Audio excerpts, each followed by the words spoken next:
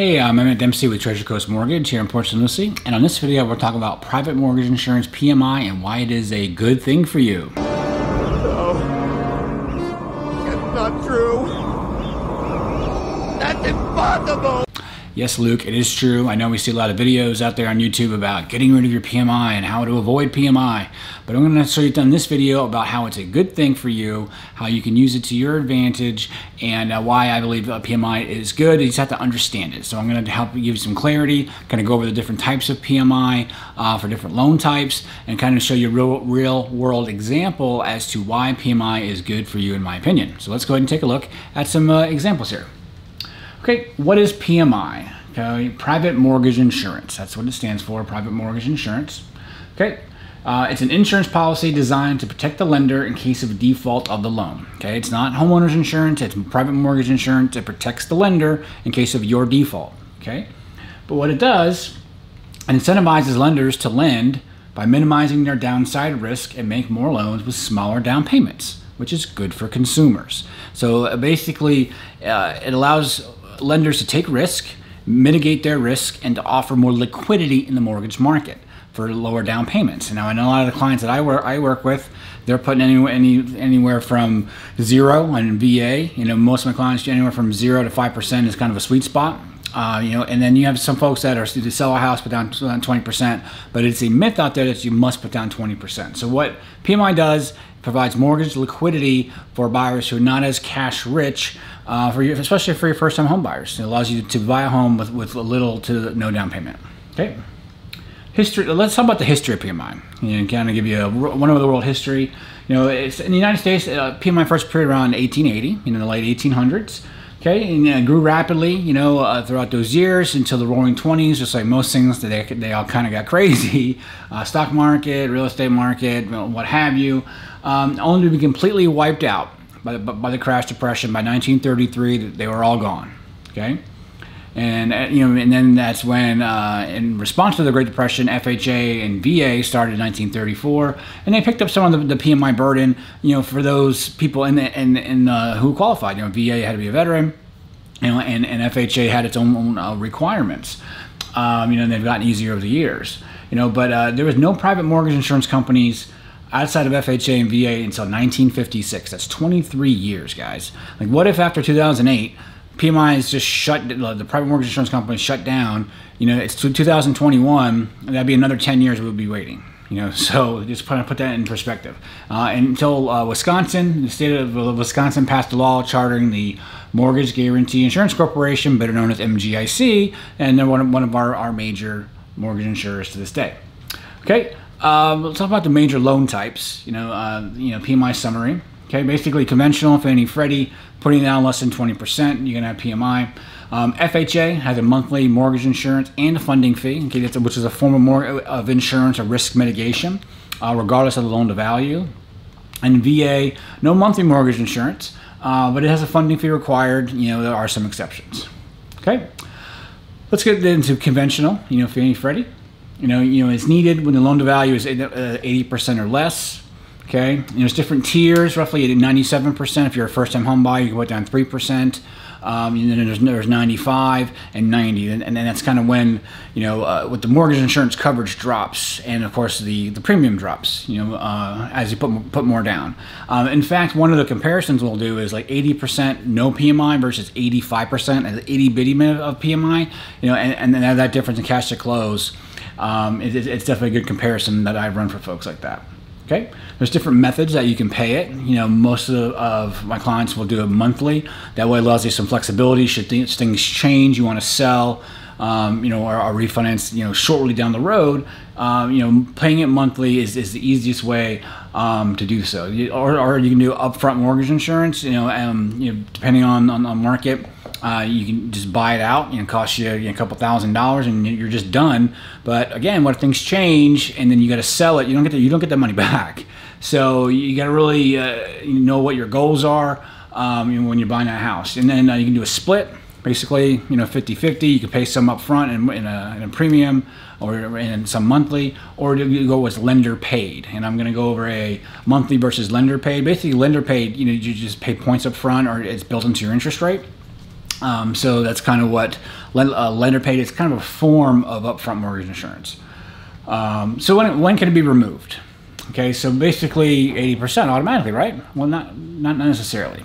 By law, it's called the Homeownership Protection Act of 1998, and at 78% it falls off. However, if you read the language, it's when it's projected to reach 78% based on your closing documents of the purchase price or loan amount when you bought the house. So you see that big long amortization form table. It's kind of like got a bunch of numbers about 360 payments, and and there's a calculated date when you're scheduled to reach 78%. They don't just automatically check the marketplace and say, oh, you're at 78% based on AVM or something, or an appraisal. Like, they don't do that.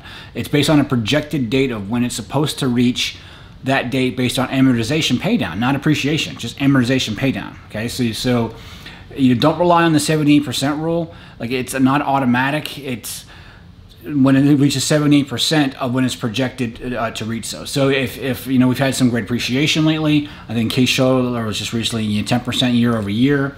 So you have to, there's other procedures. You have to call your servicer. It all depends on the mortgage insurance company, but it's MGIC, like we talked about. There's others, Radian, etc. There's a handful of others, other mortgage insurance companies. Okay, generally 80%. With appraisal, there's a procedure. Sometimes it may make you hold on to it for like 2 years. It all depends on the mortgage insurance company, but you don't really talk with them. You have to go through your servicer who collects your mortgage payments, and then they'll give you a procedure about how to remove PMI. Okay, moving on. FHA and VA. Basically, FHA, it's required on all mortgages regardless of LTV. You have your upfront mortgage insurance premium. It's 1.75% of the loan amount. Okay. And then there's monthly mortgage insurance, usually 0.85% of the purchase price, and then divided by 12. If you put down 3.5%, you put down 5% or more, it drops by 0.5%. And you go to 15, it's slightly lower mortgage insurance, but basically it's there the entire duration of the loan. There's no getting rid of it.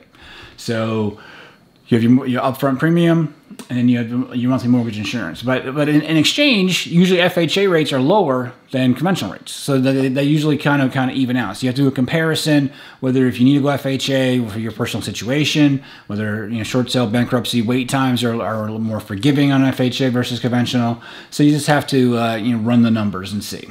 Okay. VA, which is the kind of loan I have, and then for veterans, there's no monthly PMI. It has a funding fee, for your first time use, the 2.3%, and then 3.6% subsequent use, every time that you use it. If you're more than 10% disabled, then you have a service-connected disability. The funding fee is waived, which can save you. Now, the funding fees are financed, okay? So it's not a closing cost. Both in FHA and VA, they're actually finance fees.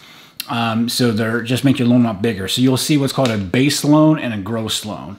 And that gross loan, a lot of clients will say, well, I'm putting down 3.5% of FHA. Why is my loan amount some weird number? Because they add the funding fee on top. So it's finance funding fee that goes to HUD or goes to the Department of Veteran Affairs or VA. Okay, so there's that. Okay, so right now I'm going to go over a situation of what if you're buying a house for $300,000. We're going to just talk about conventional right now. What are your PMI types? I'm going to show you the differences of why I think PMI is a good thing. And here we go. Okay. Basically, what I see right here is this is my mortgage coach. All my clients, I send one of these mortgage coach total cost analysis. Okay, this is $300,000, 20% down standard, purchase price. 2.99 rate, 1411, payment. Basically I based that off of 150 insurance, 250 taxes. This is just an estimation. Okay, so basically it would be a $1,400 and change payment with $68,000 cash to close. Okay, that's with standard closing costs, standard seller side payments, basically a standard contract. Okay, versus 95% with BPMI, a borrower paid MI. Basically, what most folks take is the borrower paid MI. Still the same rate, but your loan amount is bigger. $1,653 payment is $241 a month more, but also it's like $44,000 less cash out of pocket. So that's really where the rub is. Basically, yes, it's $241 a month in payment. And my advice is usually cash is king, and at least look at it side by side. You know, look and say, is it really worth $241 a month? Because if you divide that like 44,000 by 241, it's about 180 months. That's 15 years to break even. So you have to think of the opportunity cost of that 40 grand. Can I put that somewhere else? Can I invest in my college, my kids' education, invest in the market? So you got to look at that opportunity cost of those funds, and only use as much cash as you absolutely need to have an affordable payment that works for you and your family. Okay, and this is the 95% lender pay LPMI. So it's a 2.99 rate. It's slightly more in closing costs because it has like a point buy down in order, and that's how they finance the lender pay MI. At the same, no point. Basically, this rate would be higher, but I kept the rates the same just so you can see, like, you can pay for it in the cost. It's about $52 a month. It's just a little bit more in points, and you can see it's about $4,000 more. In order to do that, and it may or may not make sense. That's why bar paid MI is usually the cheapest all the way around, because it's the lowest out of cash out of pocket, and it's generally the lowest payment, best bang for your buck overall. So that's in a nutshell, guys. That's why I believe PMI is definitely a good thing for buyers. If you have any questions personally about choices when you're buying a house, definitely give me a call. Go to DempseyMortgage.com. We can run this mortgage total cost analysis for you and your family just to see what works best for you. Here's some more videos here. I talk more about some other cool mortgage topics. I want to thank you so much for watching, and I'll see you guys on the next one.